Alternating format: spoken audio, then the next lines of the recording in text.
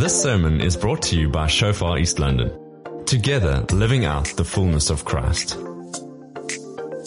We hope you enjoy this message.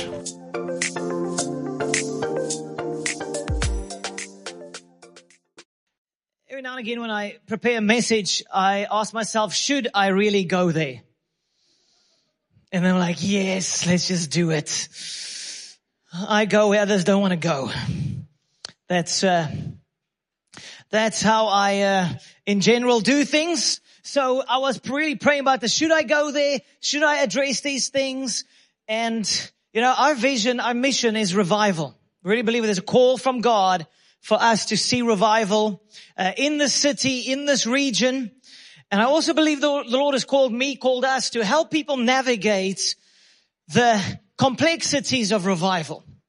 Because when you think revival, believers across the world are praying for revival, sometimes for decades, for generations. They're praying for revival. And then when revival comes, it offends them into the grave. Because it doesn't look like they think it should look like. And I want to show you that I want to equip us so we can navigate the challenges of revival. Revival is messy. Revival divides the church. Revival offends. When God shows up, it divides the room. It divides the church. It offends the hearts of people. I want to show you that. So we're going to look at some of the things of the past. We're going to look at some of the revivals in the past so that you and I won't miss a true move of God.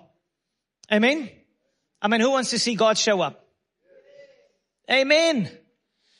Okay, so I believe this is going to help us not miss when He truly shows up in His glory and in His power. So, and you might ask, but why would revival be messy? Why would revival cause controversy? Why would revival offend? Because when revival comes, it's war. The kingdom of heaven clashes with the kingdom of darkness. And that means it's like a cold front and warm front crashing against one another. You're going to have lightning and storms and strong winds and action. Okay? And so I want to help us on this journey. So I've been reading a book by a psychologist called Dr. John White. And so he says, to sort of get us rolling, he says, from a safe distance of several hundred years or several thousand miles, revival clearly looks invigorating.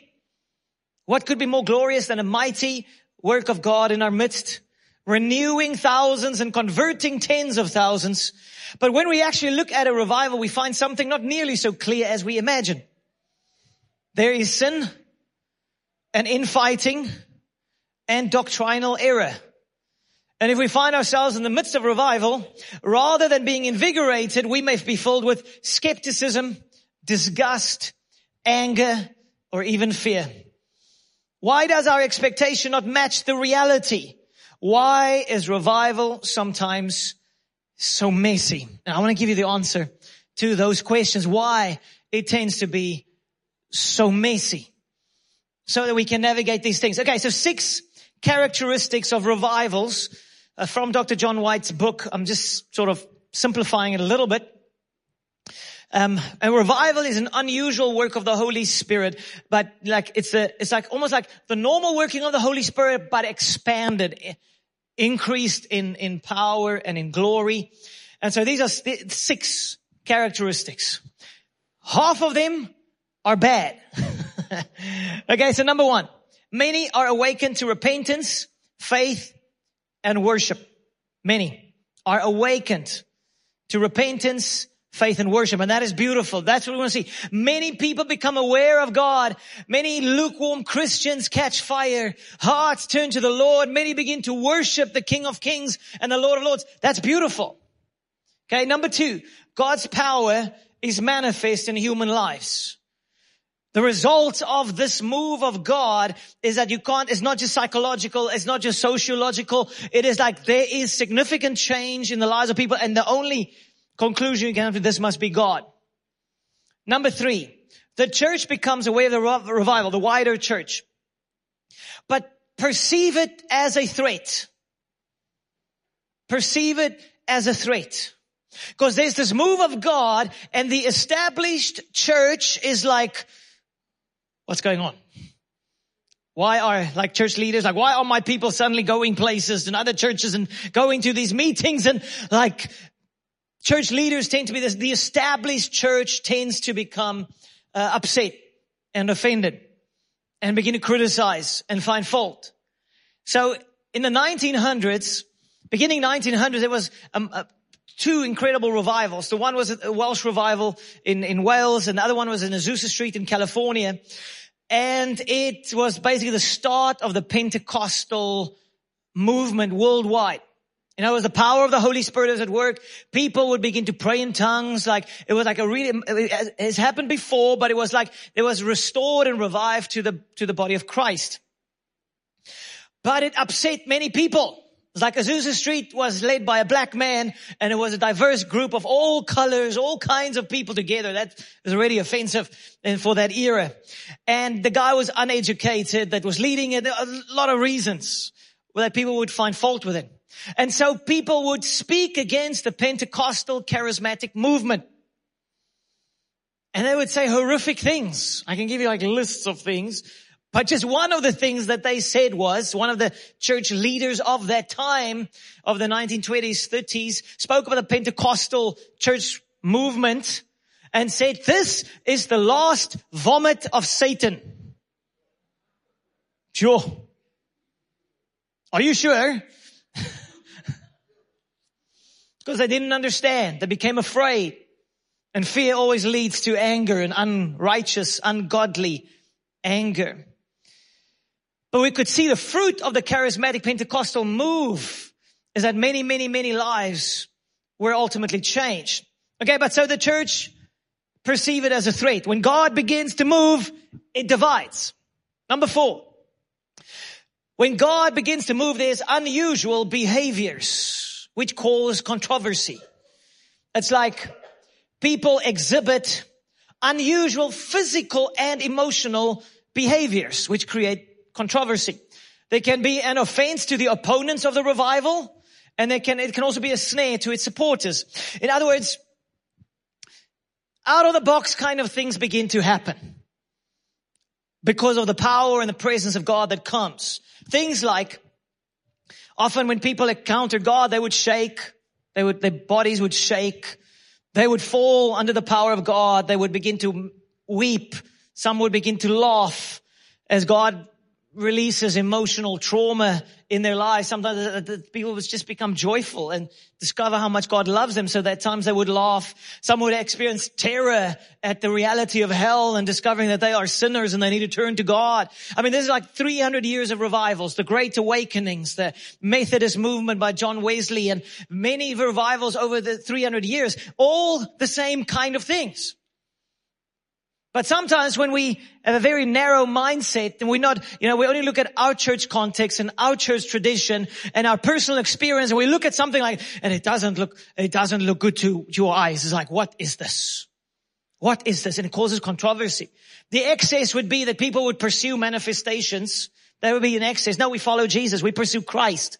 If God supernaturally moves and touches somebody, they begin to shake or have an emotional release or fall under the power of God, then that's God's business. We don't pursue that. We pursue Jesus. Okay? But so there's this controversy, people standing against and others going into excesses. Number 5, revival is messy. There's a mixture in both good and bad. And that often causes confusion because people are like, I don't know if this is of God. And then they get something bad, like, oh, see, bad. It's not of God. And then they miss what God is doing. Because some believers would be immature. Some would respond in impulsive ways. Others would fall into sin. Often leaders of revivals would fall into sin. And so it would be the strange blend of godly and ungodly things.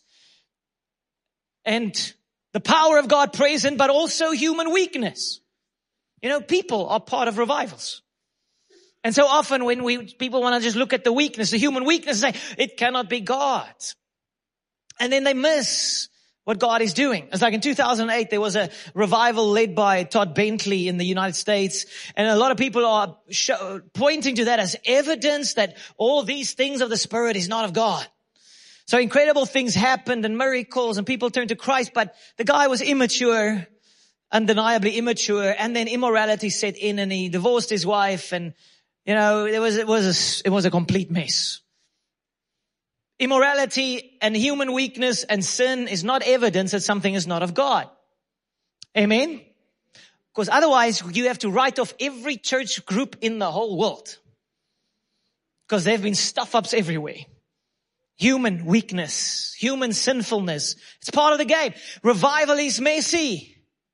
A move of God is messy because people are involved. And number 6, a revival leads to reforms. If it's big enough, influential enough, over the next century, it brings massive change to nations. And history proves that. Okay, but so 3 out of the 6 are not positive. It's messy. It's messy. Okay? Jonathan Edwards, who was is a very respected theologian from the 1700s in the United States. He was like studying revivals. He was studying the Great Awakening in the US.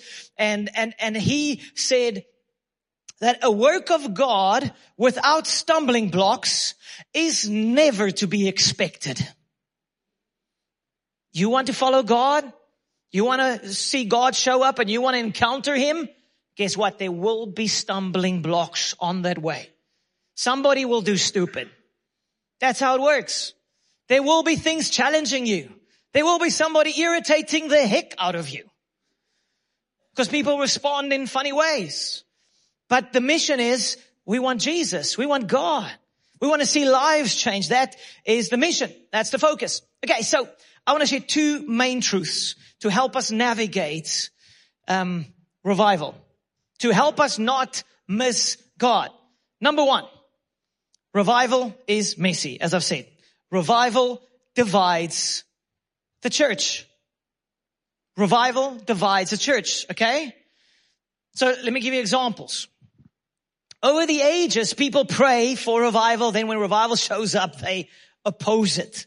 History shows us as well that every group that had a move of God, that experienced the move of God in the previous generation or a decade ago or in the past, those are the ones that persecute the next move of God. History shows it. 1500s, 1400s, 300 AD, you name it. Move of God. Incredible things happen. 10 years later, those are the guys that persecute the next move of God. In other words, we need humility. We need to understand that revival is messy.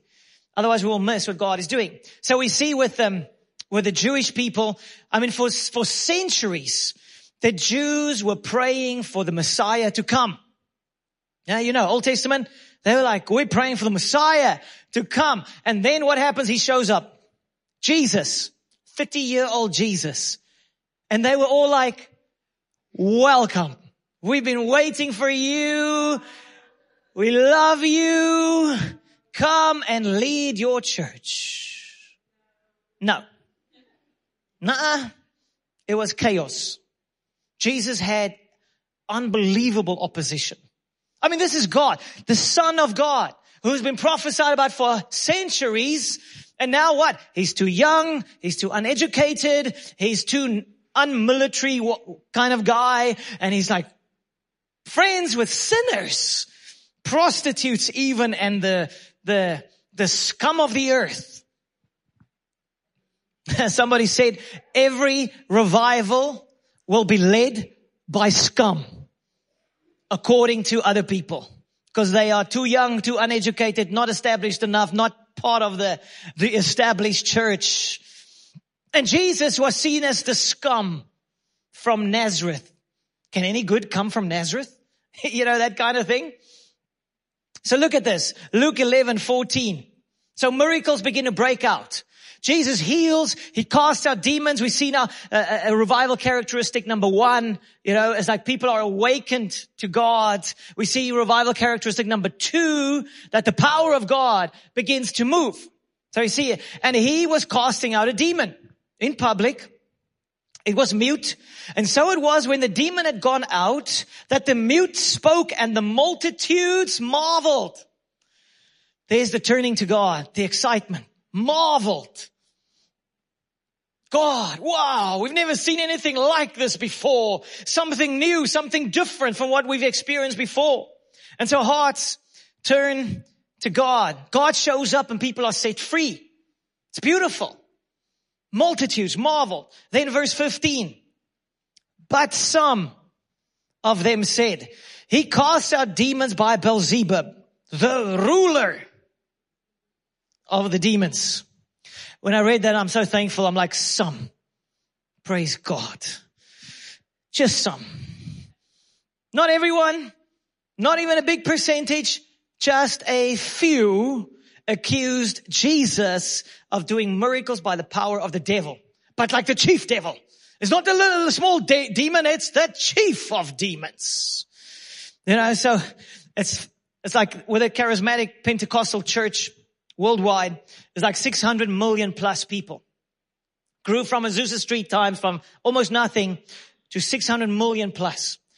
Fastest growing group in the church world. Meaning people who embrace the word of God and the power of the Holy Spirit. It's growing. Multitudes turning to Jesus. Is it messy? Absolutely. Doctrine perfect? Most of the time, no. It's messy. Okay, especially when there's expansion and growth.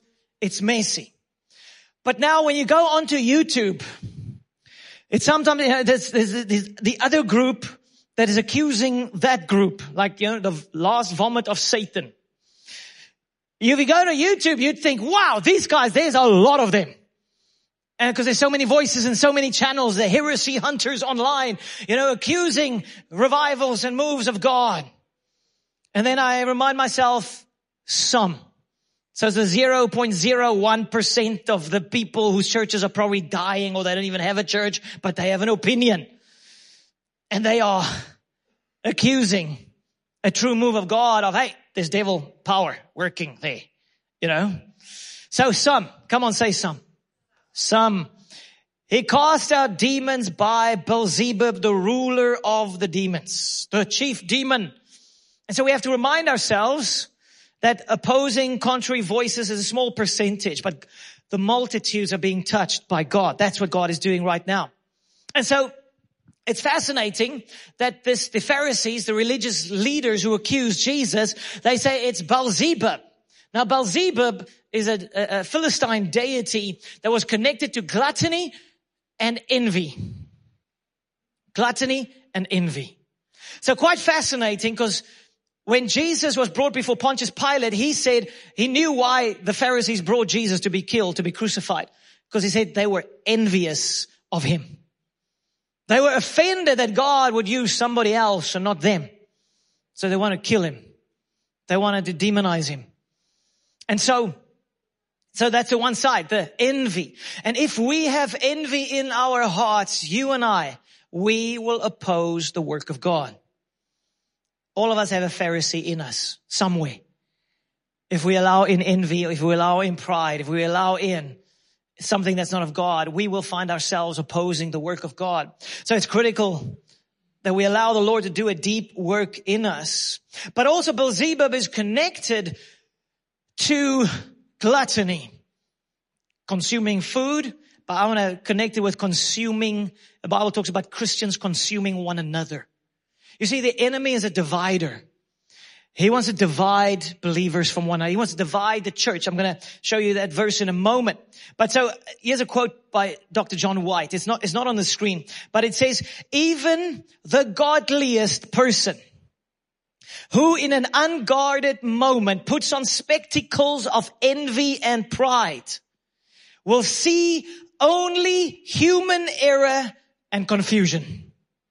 To recognize a divine visitation, we must view it through twin lenses of true discernment and humility. But if there's envy, if there's fear, if there's ungodly anger, guess what? Your discernment is tainted. You're going to miss God. You're going to accuse somebody falsely. You're going to slander somebody. Okay, so Galatians 5:14. It says, for the whole law can be summed up in one command. This one command. Love your neighbor as yourself. Love. Love. I mean, the Bible actually says that the unbelievers will know that we are truly of God by what? By our love for one another. But what does the enemy do? He brings in these spirits of division and envy and slander and gossip, and then Christians demonize one another. Oh, it's devil power. Oh, that's not of God. Oh, doesn't feel very loving, does it? When you say your brother in Christ, who you'll spend heaven with forever, they have a demon, So look at this. It says, but if you are always biting and devouring one another, watch out. Beware of destroying one another. So why am I sharing this? Because I want to prepare us for revival. When God shows up, there are kingdoms clashing, and I tell you, the enemy is going to try and get in. The enemy is going to try and divide. The enemy is going to try and offend you. The enemy is going to try and divide you. The enemy is going to try and cause Christians to miss one another. Because the enemy wants to shut down the move of God. So, who has heard about the Kundalini spirit? Raise a hand. I want to get an idea. Okay, cool. Okay, some of you have heard of this. Some of you obviously have not. So this is where my risk comes in. I'm going to expose you to a few things so you can have some understanding. So I call the Kundalini spirit the modern day Beelzebub. Why? Because people are not accusing Christians these days from having a Beelzebub, but they are accusing one another of having a Kundalini. A Kundalini spirit. Okay, so what's a Kundalini? Here's a picture. Kundalini, okay? It's New Age, connected to Hinduism, and the mission for those in the New Age, guys, this is not Christian, okay? Not Christian. They pursue what they call a Kundalini awakening. Through Eastern meditation, through yoga, through a variety of things, they want to awaken the Kundalini spirit. It is a demon. Okay? It is a demon spirit. You can see there, the third eye thing opens the third eye. It's a demonic spirit who wants to, and I've watched testimonies online. I've read stories online of people who've been involved in the New Age, and they have their spirit guides, and there's this wonderful angel of light. And guess what? It's a demon. It's a demon. Deceiving them, lying to them. And so they're being led by this wonderful spirit guide, and somewhere down the line they figure out this is evil, this is tormenting, it lies to them, it wants to destroy them. It's a demonic spirit. Okay? So here's a cover of a book. It's not a Christian book. It says Kundalini Awakening. And we'll just read what he says there. An essential guide to achieving higher consciousness. You want to open yourself to the spiritual things. Opening the third eye. Third eye is so that you can see into the spirit realm. So when you receive a demonic spirit, it's going to let you see into the spirit realm, but it's also going to deceive you and lie to you. Balancing your chakras. I have no idea what a chakra is. I haven't really studied these things. I don't want to. And understanding spiritual enlightenment. Okay, so there are many people across the world that are very open to spiritual things, but they are pursuing it in the wrong way. So in the kingdom of God, it is simple. You have God's power, and anything that is not God's power is of the enemy. If it's not in the name of Jesus, it's demonic. If it's not the power of God and the Holy Spirit, it's another power, and there's only God and the devil, and there's no battle actually. It's not like the devil's powerful, but he has power. But his biggest strength is the deception, the lies. Okay, so when you go like tarot cards, palm reading, and Eastern meditation is about opening your mind, like nothing. You like blank mind, focusing on the candle, because you want to open yourself to spiritual enlightenment. That is not biblical. Biblical meditation is you focus on the truth. You fill your heart and your mind with the truth of Jesus Christ, and it brings freedom. It's liberating peace, joy, and freedom. The enemy will always lead to bondage, to fear, to confusion.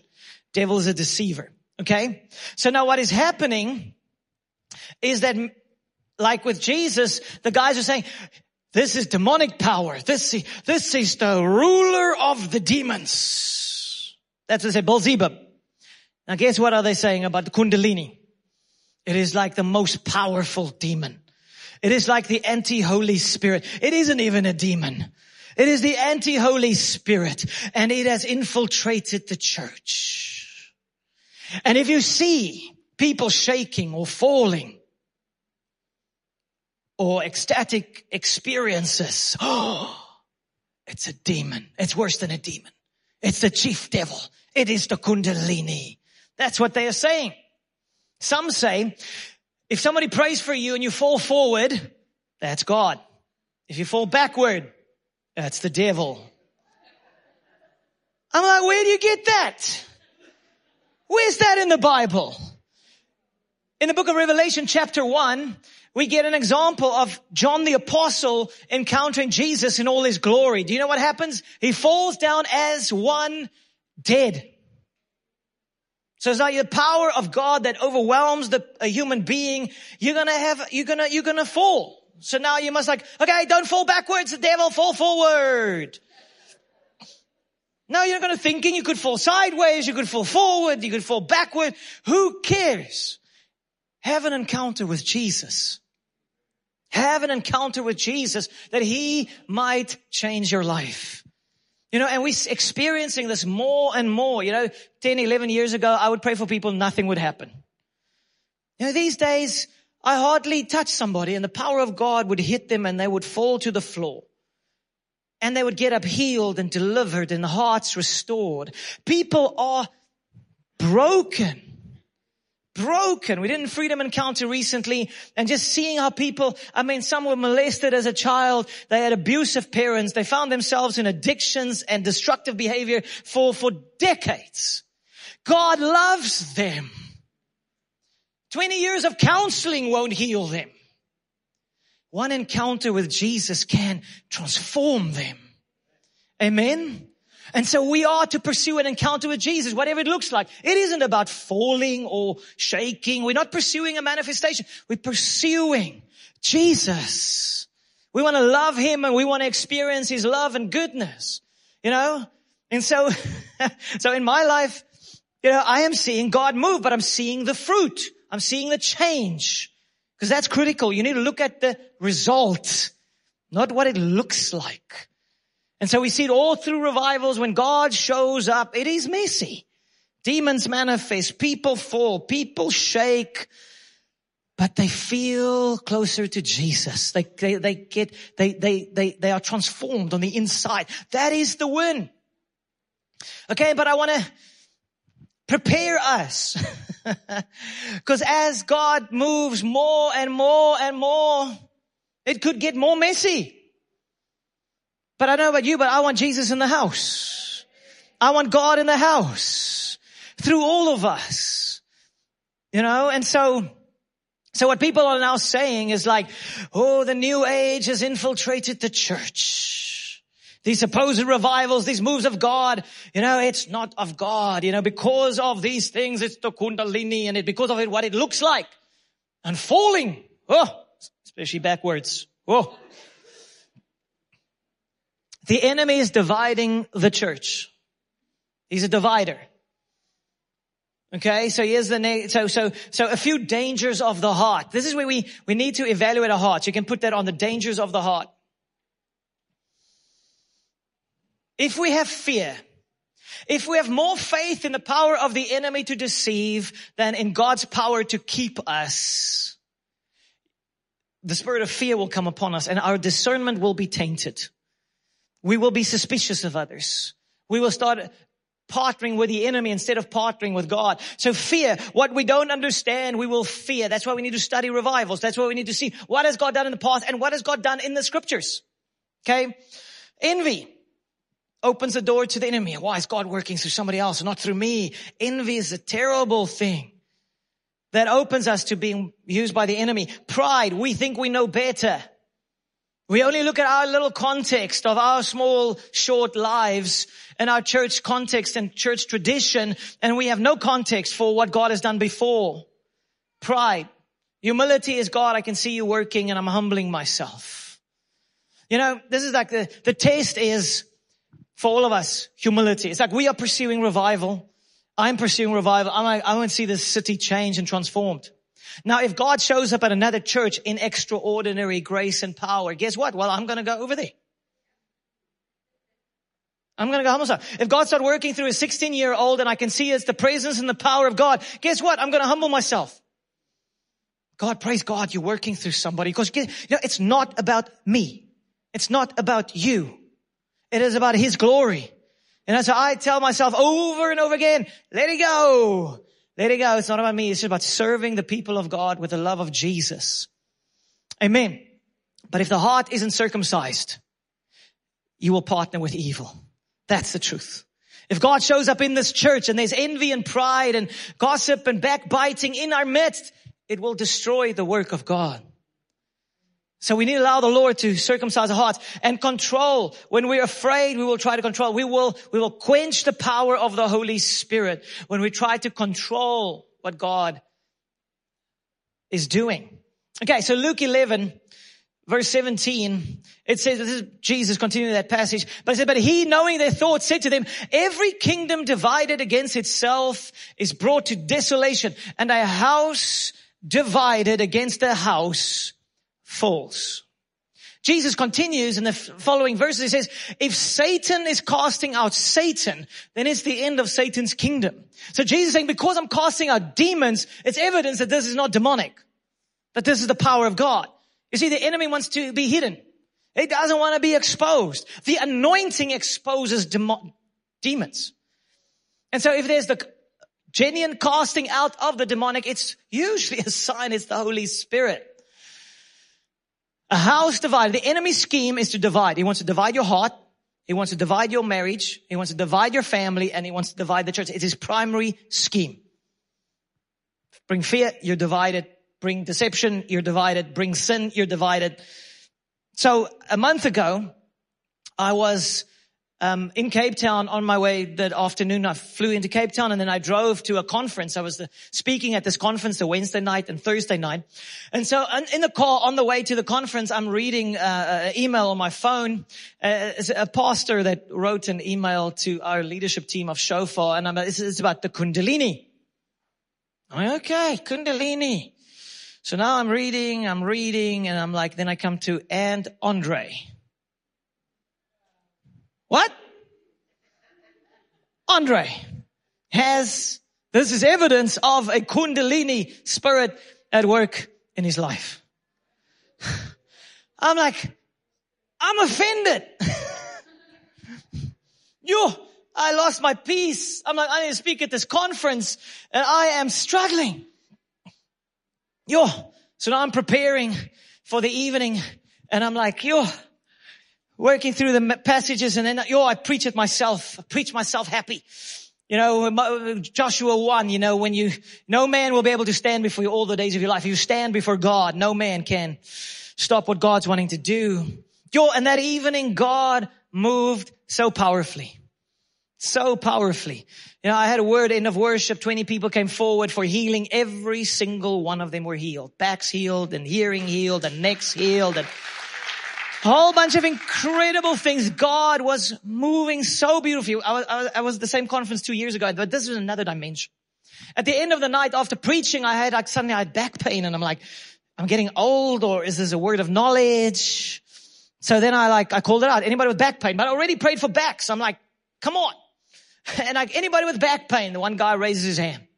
And I go, why didn't you come forward at the first altar call? And he came in late. He missed the first prayer. He comes forward, pray with him, healed. Pain disappears. Amen. How awesome is that? So I joked with a friend. This is a bad joke, but I joke with my friend. I'm like, this Kundalini thing is powerful. Bad joke, horrible joke, okay? It's not the Kundalini, it's the power of the Holy Spirit. But I was just like, come on. Can you see what Jesus is doing? Look at the fruit, not at what it looks like. And then the Thursday night, I felt the Lord saying we need to minister about deliverance. And so I spoke about Jesus, the one who delivers. And at the end, I haven't even called people forward. The power and the presence of God falls in the room where people start to manifest demons all over the room. It was wild. It was awesome. And I'm like, you see, and that is a sign of the anointing. The devil wants to be hidden, but the anointing exposes. And people discovered, hey, I have a demonic thing. I need to get freedom. And people were beautifully set free. It was such a powerful night. At the end of the evening, I just said, anybody else needs healing? Another 20 people came forward. Every single one were healed. Praise Jesus. Amen. Come on, give Jesus praise. Come on. And I know I am nothing. I cannot heal a headache. I am nothing without Jesus. I'm not sharing that to boast in me. I'm sharing that to reveal what God is doing. Amen. What God is doing. And you have to look at the fruit. You have to look at the result. And so the enemy is wanting to divide. The enemy. So what's happening is people are watching videos about the Kundalini spirit and then a spirit of suspicion and fear come upon them. And then they falsely accuse those who are moving by the power of the Holy Spirit. That's another spirit. It's a trap, people. It's a trap. And so I want to help us to work to navigate these things. So the enemy divides because he wants to destroy. So truth number 2. If we're not going to miss God, you need to believe and know this. The devil is a counterfeiter. Look at the fruit, not the manifestation. Look at the fruit, not at the manifestations. What do I mean? To believe that something is evil simply because it looks like something in the New Age or looks like something in the occult is a trap of the enemy. I'll show you from the scriptures in a moment. And trying to judge or discern by merely looking at the manifestation, you're going to miss it. Okay? So let me give you some examples. The enemy is a copier of the kingdom of God. For instance, this third eye thing. Okay, in the New Age, opens the third eye is a demonic spirit that opens your spiritual thing so you can supposedly see into the spirit. Now, in the kingdom of God, we have the gift of discernment. It gives you, by the Holy Spirit, ability to see, to discern demons, angels, to see. Some people can see into the spirit realm. They can walk into a church and they can see angels over there, demons sitting on people there. They can see, but it's of the Holy Spirit. They love Jesus and they follow Christ. But to say, because somebody is seeing visions, that is of the devil, it's nonsense. You have false visions, the third eye thing, New Age, and then you have true visions. True visions lead to freedom. True visions leads to truth. True visions lead us into the presence of God, and the false things will lead us into trouble. In the New Age, you would have people like tarot card reading and palm reading and things, and even contacting the dead. And so they would know things about people that they shouldn't be able to know. How do they know it? A demonic spirit is telling them. Okay? In the kingdom of God, we have the word of knowledge. It's the Holy Spirit revealing to people things that you cannot know. Why? Because God wants to show you, hey, I love you. I want to set you free. I see you. Okay? So just because there's a counterfeit, if there's false prophecy, it doesn't mean all prophecy is false. If there's false visions, they must be the true as well. Amen? Okay, so this is critical to understand these things. Now, as I said about the spirit guide, here's a picture about in the New Age, they like meet your spirit guide. Don't meet your spirit guide, meet the Holy Spirit. Okay? They would look like an angel of light, but is a demon. Okay? And some of us have been involved in the New Age, and you need freedom. You need to be set free from your involvement in those kind of things. Now, I want to give you an example of the counterfeit. Exodus 3 verse 19 to 20. This is Moses, and he's meeting with God at the burning bush, and then God commissions him to go to Pharaoh and to challenge Pharaoh to let the people of God go. So look at this. It says, this is God speaking, but I know that the king of Egypt, Pharaoh, will not let you go unless a mighty hand forces him. So I will raise my hand and strike the Egyptians, which is a picture of the kingdom of darkness, performing all kinds of miracles among them. Then at last he will let you go. You know, Egypt was the strongest empire of that era. And so it's like Moses just, walking up to Pharaoh like, hey, let the people go. Is he? No. You need to show the power of God if he's going to save. And it's the same today. We need God to change East London, Eastern Cape, and our country. We need the power, the authentic power of God to set the people of God free. When God shows up, people are set free. Now, we fast forward a little bit. Moses goes to God, to Pharaoh, and says to him, let the people go. He refuses. Then second time he comes, and then look at this, Exodus 7 verse 8 to 10. Then the Lord said to Moses and Aaron, Pharaoh will demand, show me a miracle.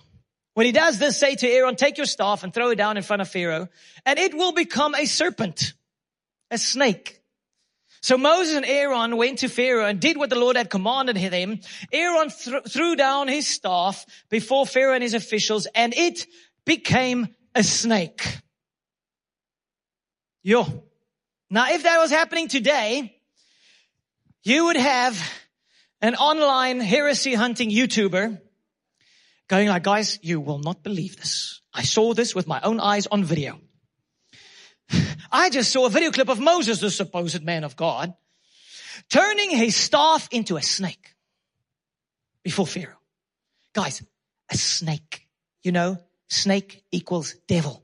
Devil power. I tell you, I am concerned about this man, Moses. Something is not right here. Something is off. And so I want to warn you, the Lord spoke to me so powerfully. I heard his voice saying, this is the Kundalini. Snake. Do you see it? Snake, my bro. Snake. So Moses walks into this occult powered court where we know the occult is at work in these other sorcerers. Guys, I tell you, I think Moses has compromised. I think Moses has given in. I think I saw him some point, looked like Eastern meditation at some point. I mean, he closed his eyes and was quiet for 10 seconds. I think he's tapping into this occult power. So guys, I want to warn you, heresy hunter guy here, and helping you out to stay on track and to stay away from the devil. And I will see you on the next video. Okay, signing off. High five. Yes, boom. Okay. Heresy hunter YouTuber. And their videos are all over the show, proving that somebody is not of God.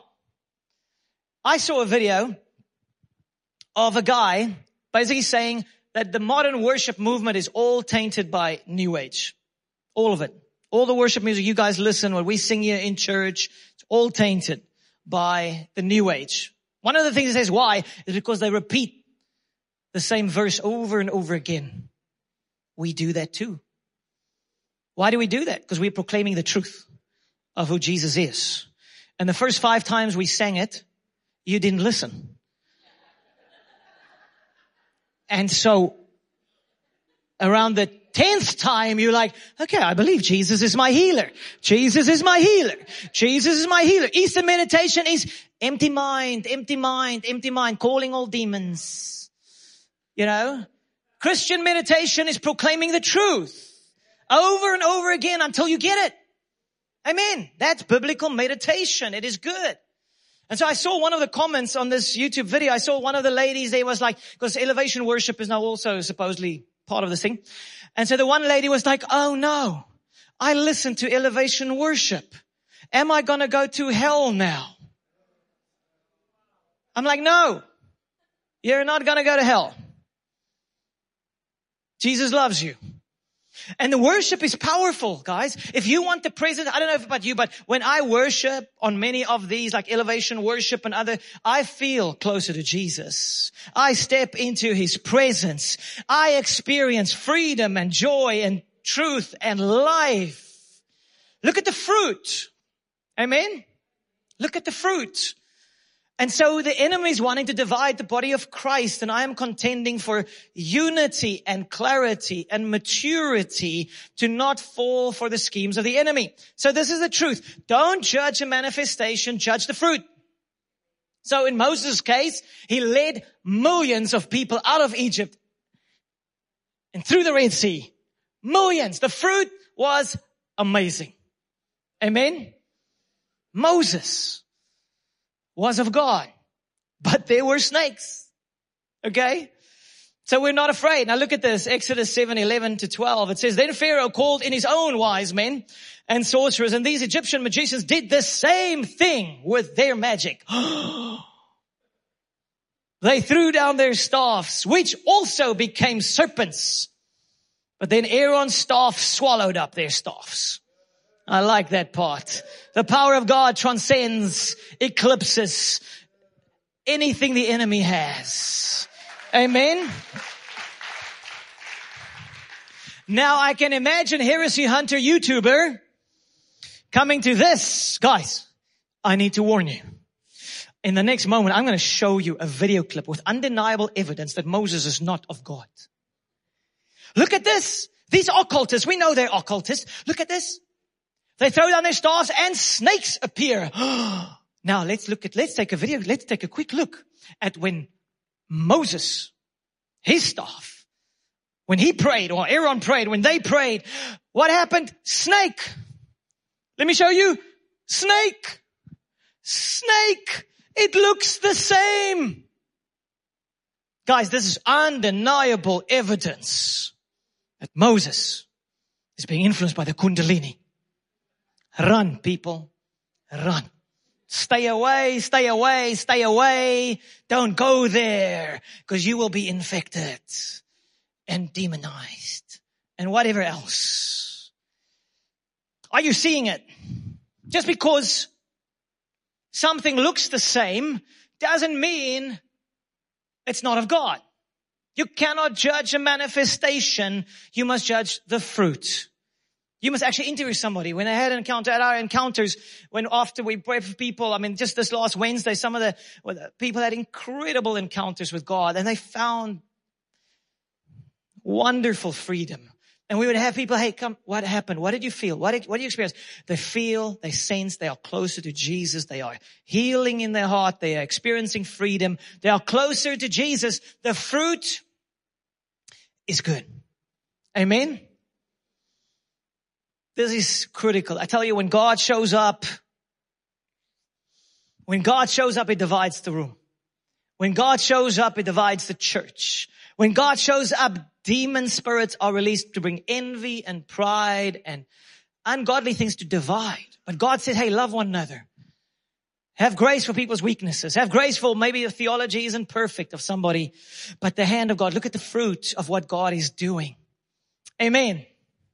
Come on, because I believe the Lord is going to move in incredible ways. I really believe we're just getting started. We're just getting started in terms of what God is going to do. And so, if you read on, it actually says those guys did could keep up with Moses to 3 miracles. And from there on, they were like, this is the hand of God. The power of the enemy gets eclipsed by the power of God. Amen. So, revival has challenges. When God shows up, it's messy. But what do we want? A nice clean environment without God? Or do we want Jesus in the house? We want Jesus in the house. We want God to show up. We want people to be healed. We want people to be set free. We want people to get saved and turn to Christ. We want the kingdom of God to come. We want to see our country, our city changed. But for that, we need to have wisdom and maturity and not allow the enemy to deceive us. Amen.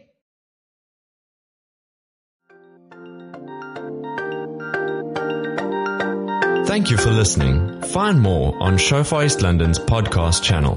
Let's do life together.